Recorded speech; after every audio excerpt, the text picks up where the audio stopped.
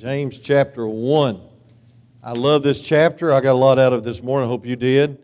And I thank God for the powerful Word of God that engrafts to our soul and makes us more like Jesus. And that's the bottom line. Amen? And you know something, when one air conditioning unit goes out, it makes us appreciate just being in an air-conditioned facility. Amen?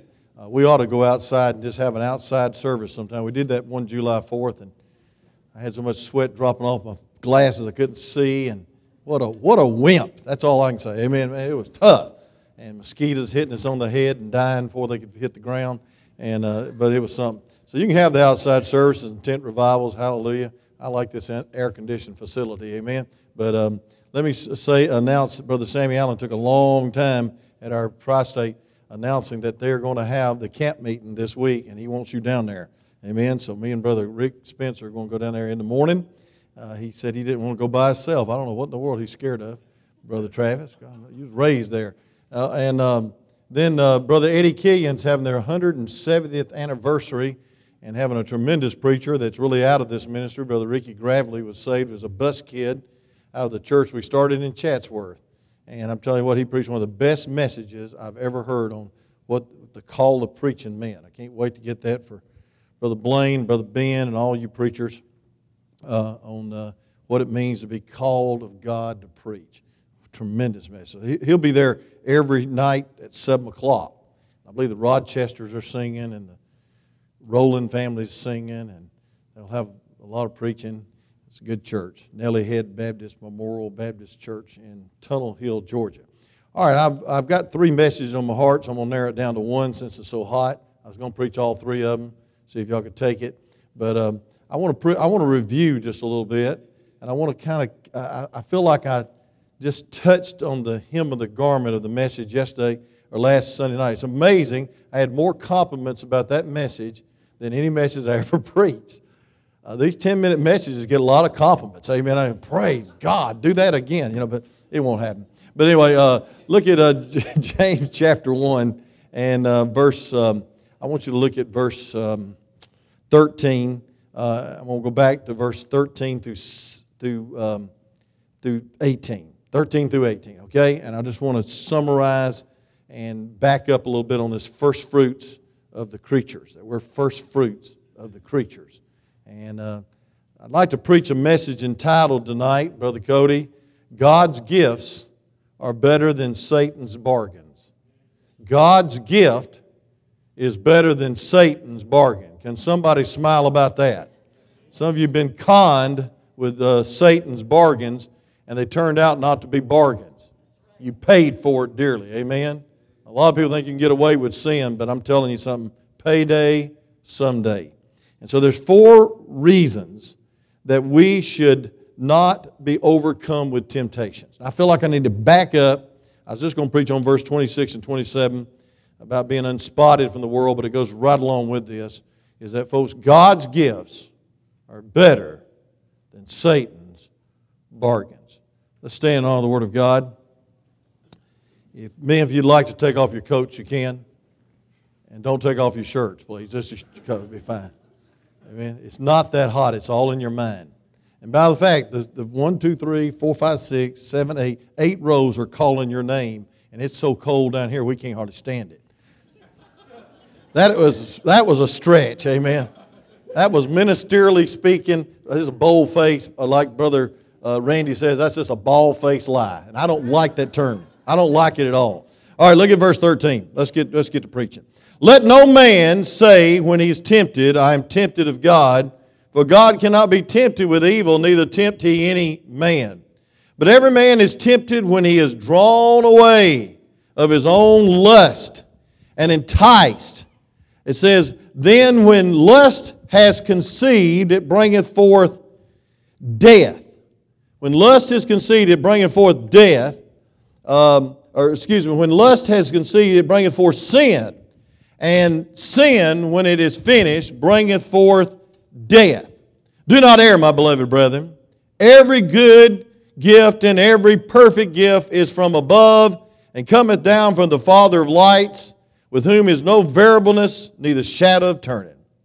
Of his own will begot he us with the word of truth, that we should be a kind of first fruits of His creatures. Let's pray. You may be seated as I pray. Father, thank you so much for the privilege and honor to preach your Word of God one more time. Lord, thank you, dear God, that I preached over 8,000 messages from this pulpit, or this auditorium, this sanctuary. And Lord, it's not old yet. And I thank you, dear God, that every day is a day of adventure and serving you. And Lord, I just love preaching. I love the Word of God, I love the ministry. And I pray, dear God, that you'd help us to always love you more than we even love the ministry. So Lord, please help us now and help us to preach as we preach on God's gifts are better than Satan's bargains. Help us not to fall to temptation. In Jesus' precious name we pray. Amen. You know, the Bible says that if we are really welcoming the Word of God, that we'll have a religion, a pure religion that's undefiled before God and the Father, and that's to visit the fatherless and the widows and in their affliction and to keep yourself unspotted from the world. I was at a yard sale minding my own business, and I found 2 XXL Krispy Kreme T-shirts. I said, glory to God, that's for me. It had the symbol, Krispy Kreme. Everybody thinks I'm a representative of Krispy Kreme. I was probably big as the Pillsbury Doughboy when that happened, amen. But anyway, I don't think I represent that now, but I need to keep working on it. But I want to tell you something. I remember one of those Krispy Kreme T-shirts, I got a spot on it. Changing the oil, Brother Stephen. And I'm going to tell you something. It became spotted. And I want to tell you what I did with that Krispy Kreme T-shirt. Every time that I had something nasty to do, guess what I did? I pulled out the spotted T-shirt. Every time that I knew I was going to sweat and mess it up, and every time that I painted, oh yes, I'm the sloppiest painter in the world. God help me when I get a paintbrush in my hands. And Brother Howard is joining me, amen. But anyway, I'm telling you, friend, painting's not my forte, but I'd get out that spotted shirt. And I want to tell you something. The Bible says that we ought to keep ourselves unspotted from the world. And I believe that's a warning that we need to realize that sin is aggressive, it's addictive, and it's deadly. And folks, we need to abstain from even the appearance of evil, the Bible says. So don't go around it. Don't meddle, hang around the people that sin and listen to their music and read their literature, and don't delve into the things in the privacy of your home and the computer that'll poison your mind. And so we need to keep ourselves unspotted from the world. But how do you do that? Well, I'm going to give you 4 things real quick in this chapter that helps us overcome the world and thus not be spotted from the world. Number 1, write it down, verse 13 through 16. We need to consider God's judgment of sin. I want to tell you something. There's an end to sin. There's a great preacher, and his name just slipped me. His name was, oh my goodness, Payday Someday. R.G. Lee. Yeah, I was thinking J. Harold Smith too. R.G. Lee, Payday Someday. Told about all the times that sin would come back, and Jezebel and Ahab, and how the arrow was thrown by chance and pierced him in the, and then they put the blood, emptied the blood out right where they said they would do it, right outside the wall. And friend, all the times that sin paid a very bad wage. And I want to tell you something, folks. The Bible says, let no man say when he's tempted, I'm tempted of God, for God cannot be tempted with evil, neither tempt he any man. But every man is tempted when he's drawn away by his own lust and enticed. Now, folks, here's the anatomy of sin. This is how to prevent yourself from falling into sin. And some of you say, I'd never do that. Well, I'm going to tell you something. There's a lot of people out of church tonight that said they would never fall. And they've committed terrible sins, and it's ruined their lives. The normal desires of life are given to us by God, but not temptation. They're not sinful. Hunger's not sinful. Can somebody say amen? When you don't want to eat, you're usually sick. Say amen. Or you're on one of those crazy diets. But I want to tell you something, friend. You want to eat more then. Say amen right there. Amen. And then thirst is not a sin. Fatigue is not a sin. It's a gift from God. God help us to get tired once in a while so we'll go to sleep and not blow our system wide open with a heart attack. Say amen. Hey, sex is a gift from God, but outside of marriage, it's sin. Amen. Come on now. Laziness is a sin. Drinking liquor is a sin. Say amen. And too much buttermilk probably is too. Amen. No, it's sin. Hunger is a sin. Not a sin, but gluttony is a sin. Y'all didn't think I'd ever mention that from the pulpit, but it's the truth. Amen. And you notice I didn't preach that right before the homemade ice cream. But anyway, we want to satisfy these desires in a way that's fleshly and outside the will of God with gluttony, laziness, adultery. It's sin. So here's how it works. God gives us natural desires. He wants us to fulfill those natural desires and the boundaries of marriage and the boundaries of drinking water, which is supposed to be the greatest thing you can ever drink. Don't you love water? Hallelujah. But when we meet these desires outside the will of God, then it is sin. So first you have desire, then you have deception. In verse 14 it says, and when we're drawn away. And that drawn away means allurement. And I referred to that a couple of weeks ago about the fisherman bait and my pappy using that topwater hidden torpedo and how he'd lure those fish into thinking it's a real frog jumping on that water when it was just a piece of wood with 6 hooks in it. But folks, sin will draw you away. It'll lure you. And it's the idea of baiting the trap.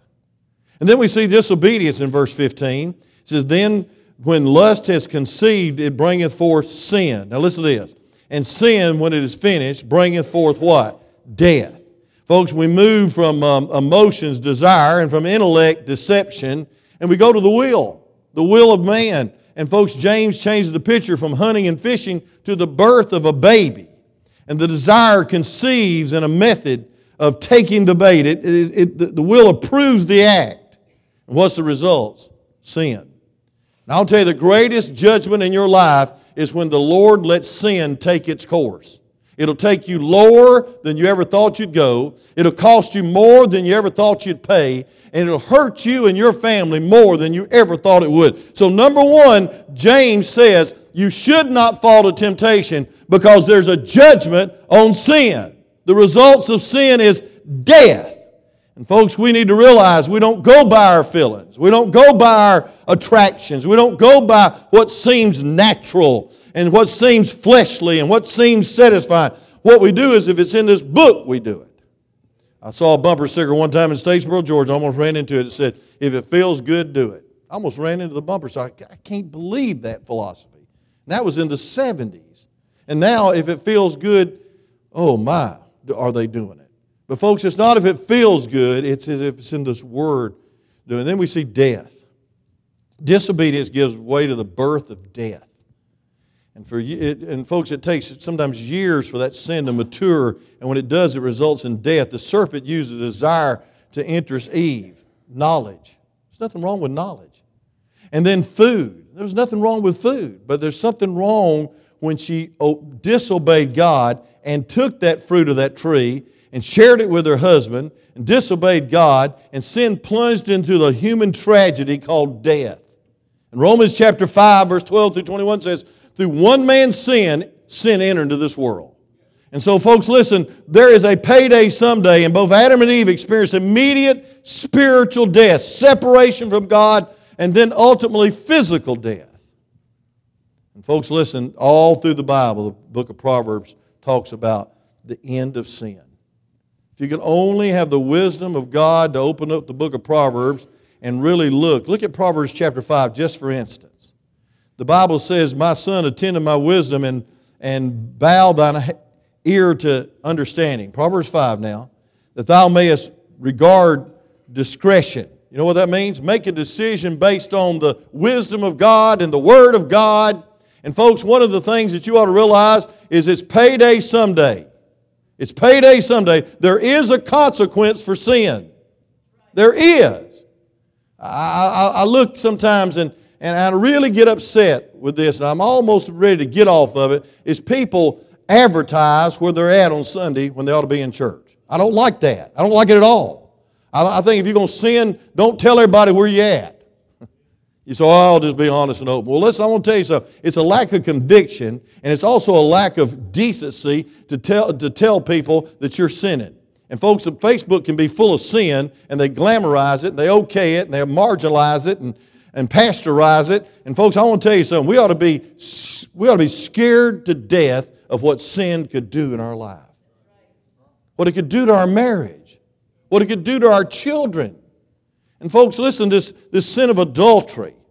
The Bible says that thou mayest regard discretion and that thy lips may keep knowledge. Now I want to show you how sin works. Look at verse 3 of chapter 5, please. I'm talking about how to prevent adultery. One of the worst sins you could ever commit. I can't imagine my wife being unfaithful to me. I can't imagine the heartache. I can't imagine the hurt. But look at this. It says in verse 3, for the lips of a strange woman drop as a honeycomb, and her mouth is smoother than oil. Now, I don't know why I'm dwelling on this, but I want to tell you something, friend. Most of the time before there's a physical affair, there's an emotional affair. That's why texting is so dangerous.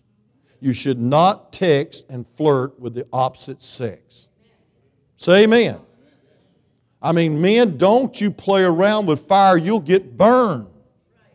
And folks, the smooth words is always, well, I wish my husband treated me like you would treat me.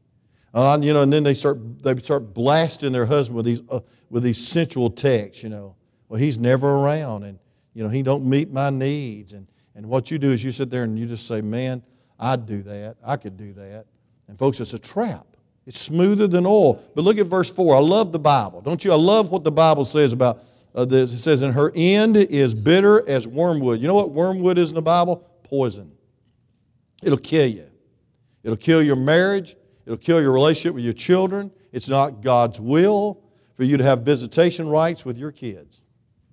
Some of these boys are going off to camp, and already I can tell Daddy's got DTs. Now the kids, they're glad to get away from you. But I'm telling you, parents are saying, oh my word, 5 days without my honey, what am I going to do? Now some of you might be opposite. You might be celebrating and packing up and going on vacation, hope they come back from Sand Mountain. But I want to tell you something. Can you imagine never being around them? That's the wage of sin. It says, her sin's not mine. I understand you ain't done nothing wrong. It's always the other party. But I want to tell you this, friend. It says it's sharp as a two-edged sword. Her feet go down to what? Death. Her steps take hold on hell. And it says, lest thou shouldest ponder the path of her life. Her ways are immovable, and thou canst not know them. It's deceiving. Hear me now, verse 7, listen. O ye children, and depart not from the words of my mouth. Move thy way far from her. Come not nigh to the door of her house. Don't even come near it. Don't start flirting. Don't start texting. Don't start secret admiring and junk. The emotional affair will get you every time. It says, lest thou give thine honor to others, and thy years unto the cruel. Now listen to this. Lest strangers be filled with thy wealth, and thy labors be in the house of a stranger. And thou mourn at the last when thy flesh and thy body are consumed. And say, how have I hated instruction, and my heart despised reproof? I have not obeyed the voice of my teachers, nor inclined mine ears to them that instruct me. I want to tell you something. The greatest preventive maintenance for the judgment of sin is stay in church and get filled with the Word. Amen? Look at this. I will almost in all evil in the midst of the congregation and assembly. And then here's the solution for it. Listen now. Please listen. It says, drink water out of thine own cistern and running water out of their own well. You know what that's saying? Have an affair in your own marriage. That means, hey, keep it exciting. That means have a date night. Go on vacation together. That's a good idea. I mean, together. Enjoy each other. Give gifts to each other. Do what you did before you got married. After you get married, you won't get unmarried. Say amen. You even talked to her during the day. You even called her. You even sent cards. You don't even like cards. You sent flowers. You thought it was a waste of money. But you was dating her and you was courting her. But praise God, you got her now and you just take her for granted. That's a man's mentality. Capture mentality. No, folks, keep the water running. That means keep it fresh at home. Amen? Praise God. I'm telling you. Ladies, remember this now. There's somebody out there that's flaunting herself at your husband. That's, he's too old. Hey, there's old ladies doing that. Amen. But anyway, look at this. Look at this now. Look at verse 15. Let thy fountains be dispersed abroad, and the rivers of water in the streets. Let them be only thine own, and not as strangers with thee. Let thy fountain be blessed, and rejoice with the wife of thy youth. Let her be as a loving hind, a pleasant roe. Let her breast satisfy thee at all times, and be thou ravished always with her love. You say, I think that's too explicit. No, I think sin's too explicit by what it'll do to you in an affair. Now look at this. And why wilt thou, my son, be ravished with a strange woman, and embrace the bosom of the stranger? For the ways of men are before the eyes of the Lord. Fear God, fear God, fear God. And listen to this. And he pondereth all his goings. Now here's the end. I read all that chapter to get to the last of it. It says in verse 22. His own iniquity shall take the wicked himself, and he shall be holden with the cords of sin. It'll keep you a lot longer than you thought it would. It'll be addictive. It'll be damaging. It'll be deadly. If you could only see the end of sin, you'd never enter it. Say amen. Come on. And then look at verse 23. He shall die without instruction, and in the greatness of folly he shall go astray. And on, every chapter, chapter 1 through 7, it ends with a strict warning. There's judgment of sin. So number one, you ought to realize and consider the judgment of God. Number two, real quick, you ought to consider God's goodness. God gives only good gifts. That's what the Bible says. Look at verse 17. And he says, do not err, my beloved brethren. So this is connected. He's trying to say, hey, listen, don't blame God when you're tempted. And don't just delve into sin thinking you get away with it. The wage of it is death, destruction, and a lot of damage. But then it says, hey, don't err, my brethren. Every good gift and every perfect gift is from above and cometh down from the Father of the lights, with whom there is no variableness nor shadow of turning. Folks, listen, only God gives good gifts. And here's the number one trick of the devil. Lord's holding out on you. That's the fantasy of an affair. Come on. Hey, she'll meet your needs better. It'll be more exciting. It'll be more thrilling.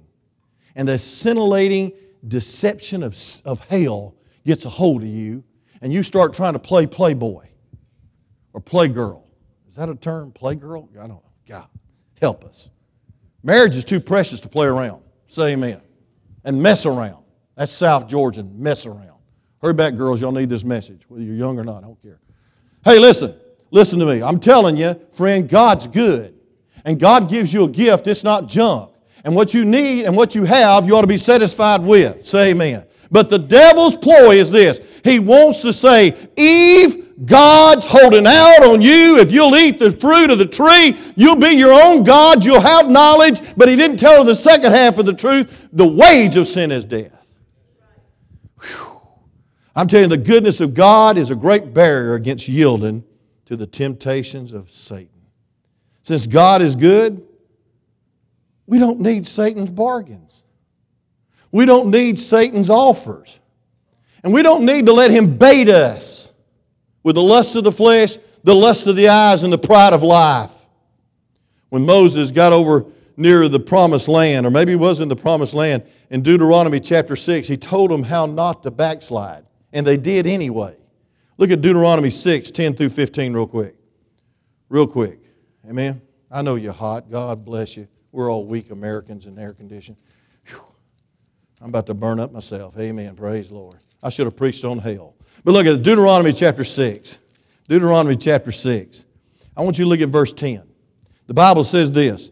And it shall be when the Lord thy God shall have brought thee in a land which he sware unto his fathers, to Abraham, to Isaac, to Jacob, to give thee great and goodly cities which thou buildest not. He's going to bless you with Canaan, all these great places, flowing milk and honey. But look at verse 11.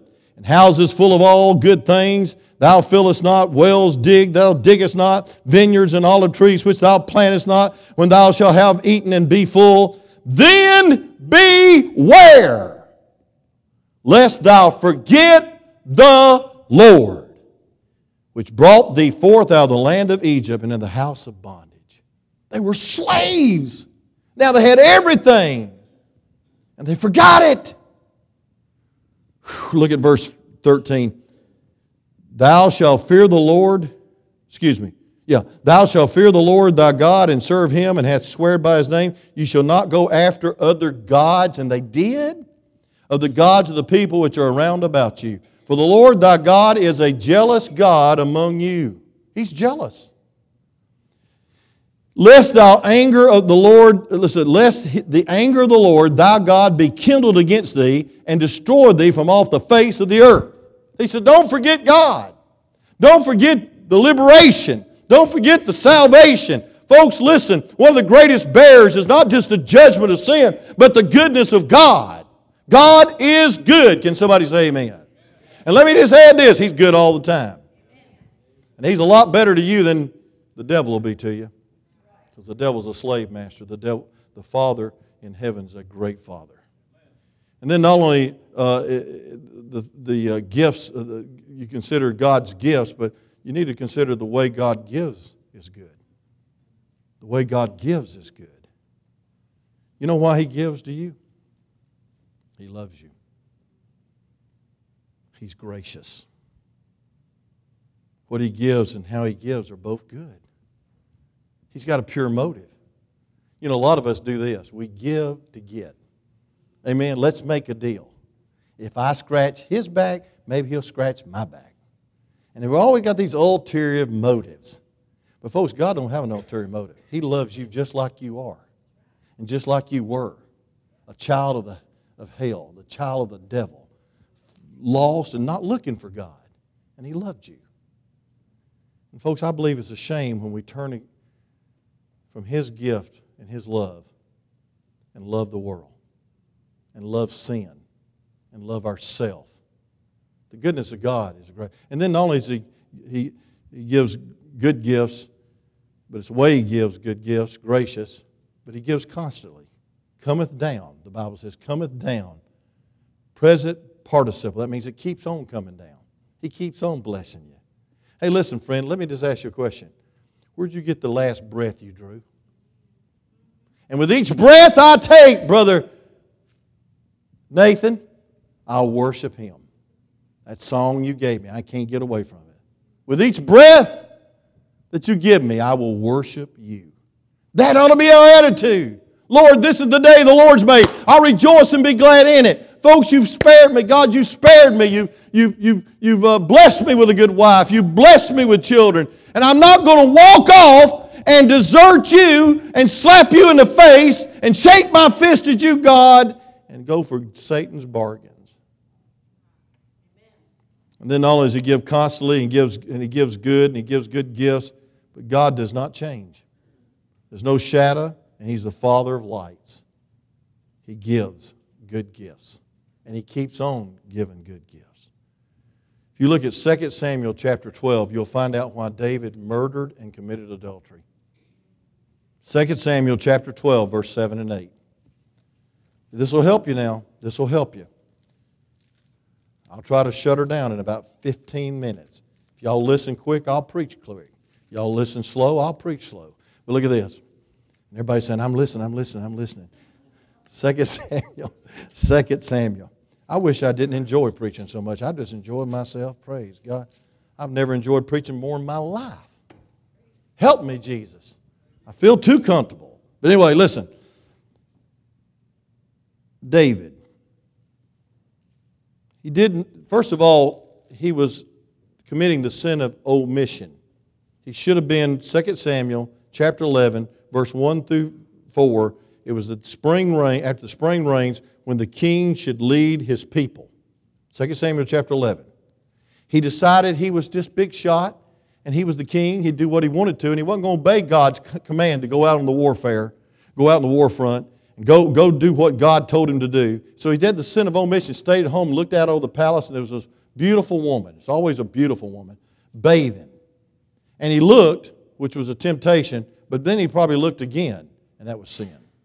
And then he took her in his mind, and then he said, I'm king, praise God, I can take her anyway. And he called for her, came to the palace, and he committed adultery. Bathsheba was Uriah's wife, his general, his greatest commander. And he took Bathsheba and committed adultery, and then here came the results of sin. She conceived, was going to have a child. And so what he did, he said, okay, Joab, Secretary of War, at the heat of the battle, everybody pull back, because he brought Uriah home, got him drunk, and he still wouldn't be with his wife because he was trying to cover his sin. It's all found in 2 Samuel chapter 11. It's amazing that he stooped this low. And so he sent a death note by his own hand and said, give this to Joab. And it said, at the heat of the battle, pull back. They did it, left Uriah out there, and he was killed. That's first-degree murder. King David. And then to cover his sin even further, he says, okay, I'll be the benevolent king. I will take Bathsheba as my wife. And all the providence began to applaud. What a great, benevolent, wonderful king we have. But the Bible says in that last verse, 2 Samuel chapter 11, verse 27, but the thing that David had done displeased the Lord. And so God had to get his attention, and he brought Nathan, the prophet. He said, I want to give you a little parable. This is the parable. This man had a bunch of sheep. That's David with all his wives and all his goodness and all his goods and all his palace and all his riches. But there was one other guy who had just one little ewe lamb. That's a pet lamb, only lamb he had. That's Uriah and that's Bathsheba. That's all he had was Bathsheba. And he said the one that had all the lambs and all the sheep stole the ewe lamb. David, what would you do? David said, I'll tell you what I'd do. I'd make him restore fourfold and I'd kill the man. And Nathan, like a good old preacher did, pointed his long finger at him and said, thou art the man. And you know what David probably said in his heart? Oops. Payday someday. But you know what I love about Nathan? He had some, as I talked to you yesterday about, he had some teaching in his preaching. Not all teaching's preaching, but preaching better have some teaching. The Word of God. And Nathan said to David after he sinned, he says, thou art the man. Look at verse 7, 2 Samuel 12, look real quick. Thus saith the Lord God of Israel, I anointed thee king over Israel and delivered thee out of the hand of Saul. And listen to this, and I gave thee thy master's house. He's talking to David after he sinned. And he said, and thy master's wives into thy bosom, and gave thee the house of Israel. He said, I blessed you to be king of Judah. And if that had not been too little, I would moreover have given to thee such and such things. He said, I'm going to tell you, David, God's telling me to tell you this. After this sin, after this adultery, after this murder, God has been good to you. And let me say this, if you're tempted to sin, I want to remind you, God has been good to you. And then here's the key. Verse 9, wherefore hast thou despised the commandments of the Lord? And then he goes down to verse 10 and says, and therefore the sword shall never depart from thine house, because thou hast despised me, thus saith the Lord. Now what's the word despise mean? It means counted as ordinary, counted as usual, low rated. All those blessings, my marriage, my children, it's just ordinary. Everybody else has them. Praise God, I'll take them for granted.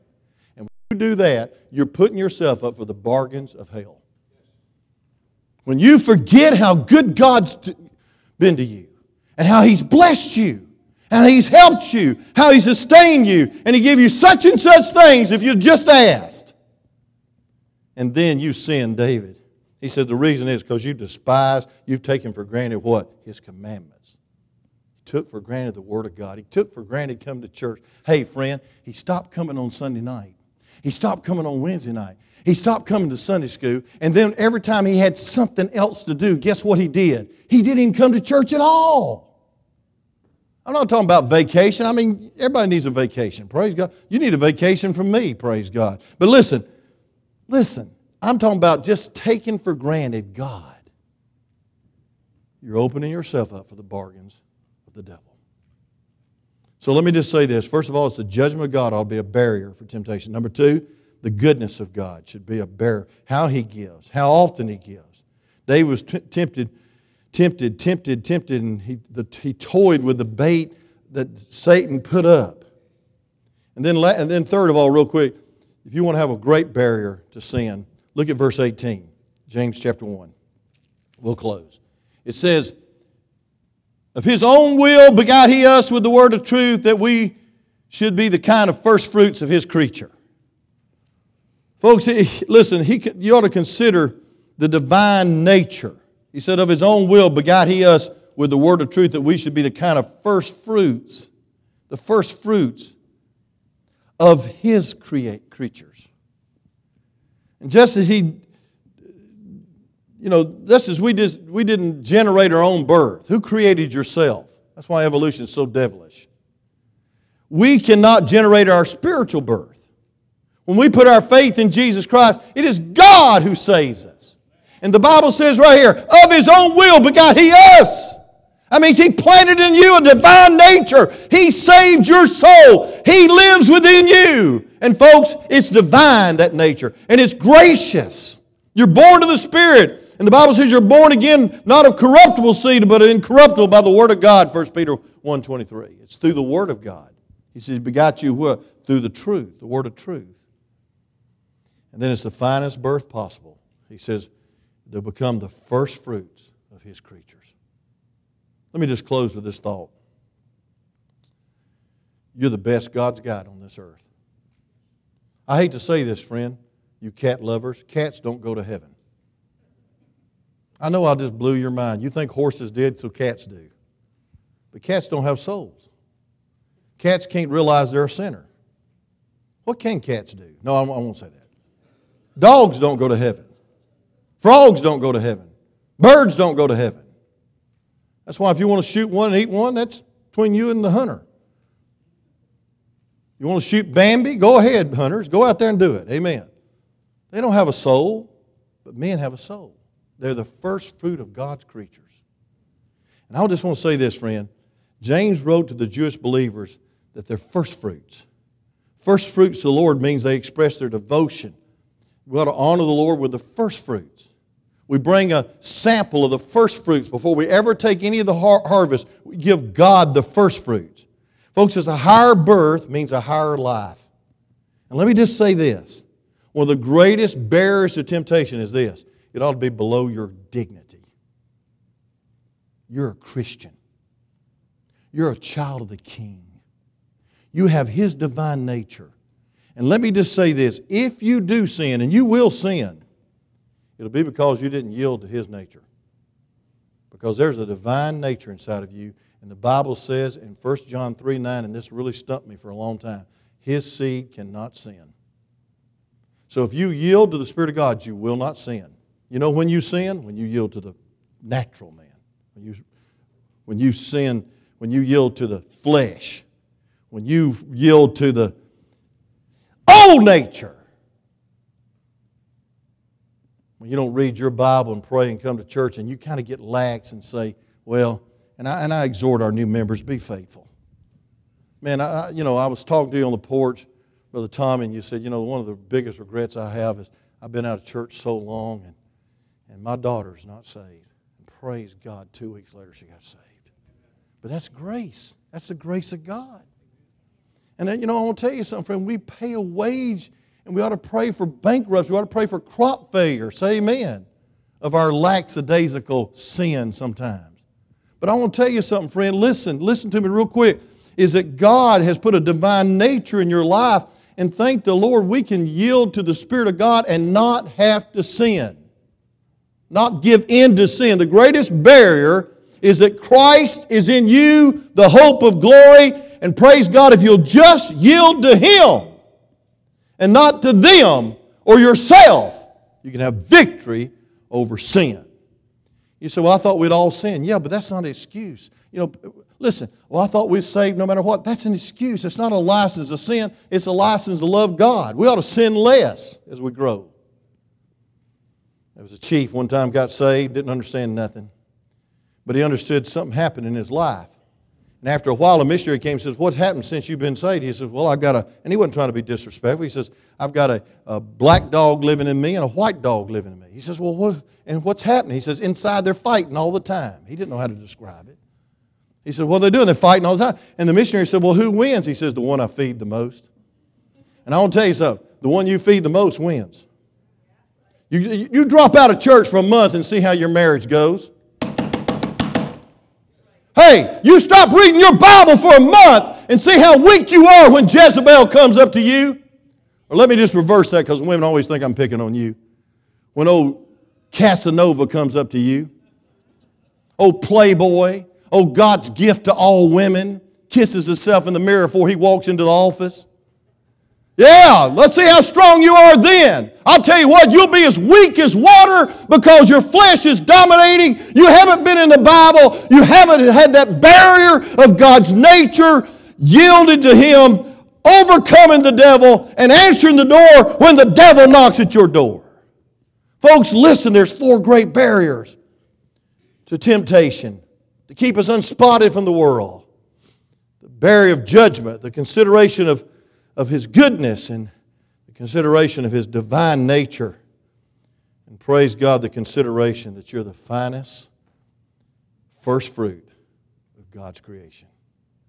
And you're living beneath your God-given privilege if you're living according to the lust of the flesh, the lust of the eyes, and the pride of life. Because He lives in you. Let's pray. Father, thank you for the message. Lord, use it. God, help us when we're tempted. Help us to remember it. Help us to take note when we're in the dark, lonely place. When we're out of town, nobody would know if we sinned except you. God, when we're tempted greatly, Lord, when we're tempted to skip church, lay out of Sunday school, slide in when we feel like it, come when we just feel like it. God, help us to realize the devil's bait. And God, that your gifts are so much better than the devil or Satan's bargains. Lord, help us. Help us to remember these 4 barriers to temptation. That we could be unspotted from the world and have a good testimony. Bottom line, that would glorify your name and exalt you as a yielded, born-again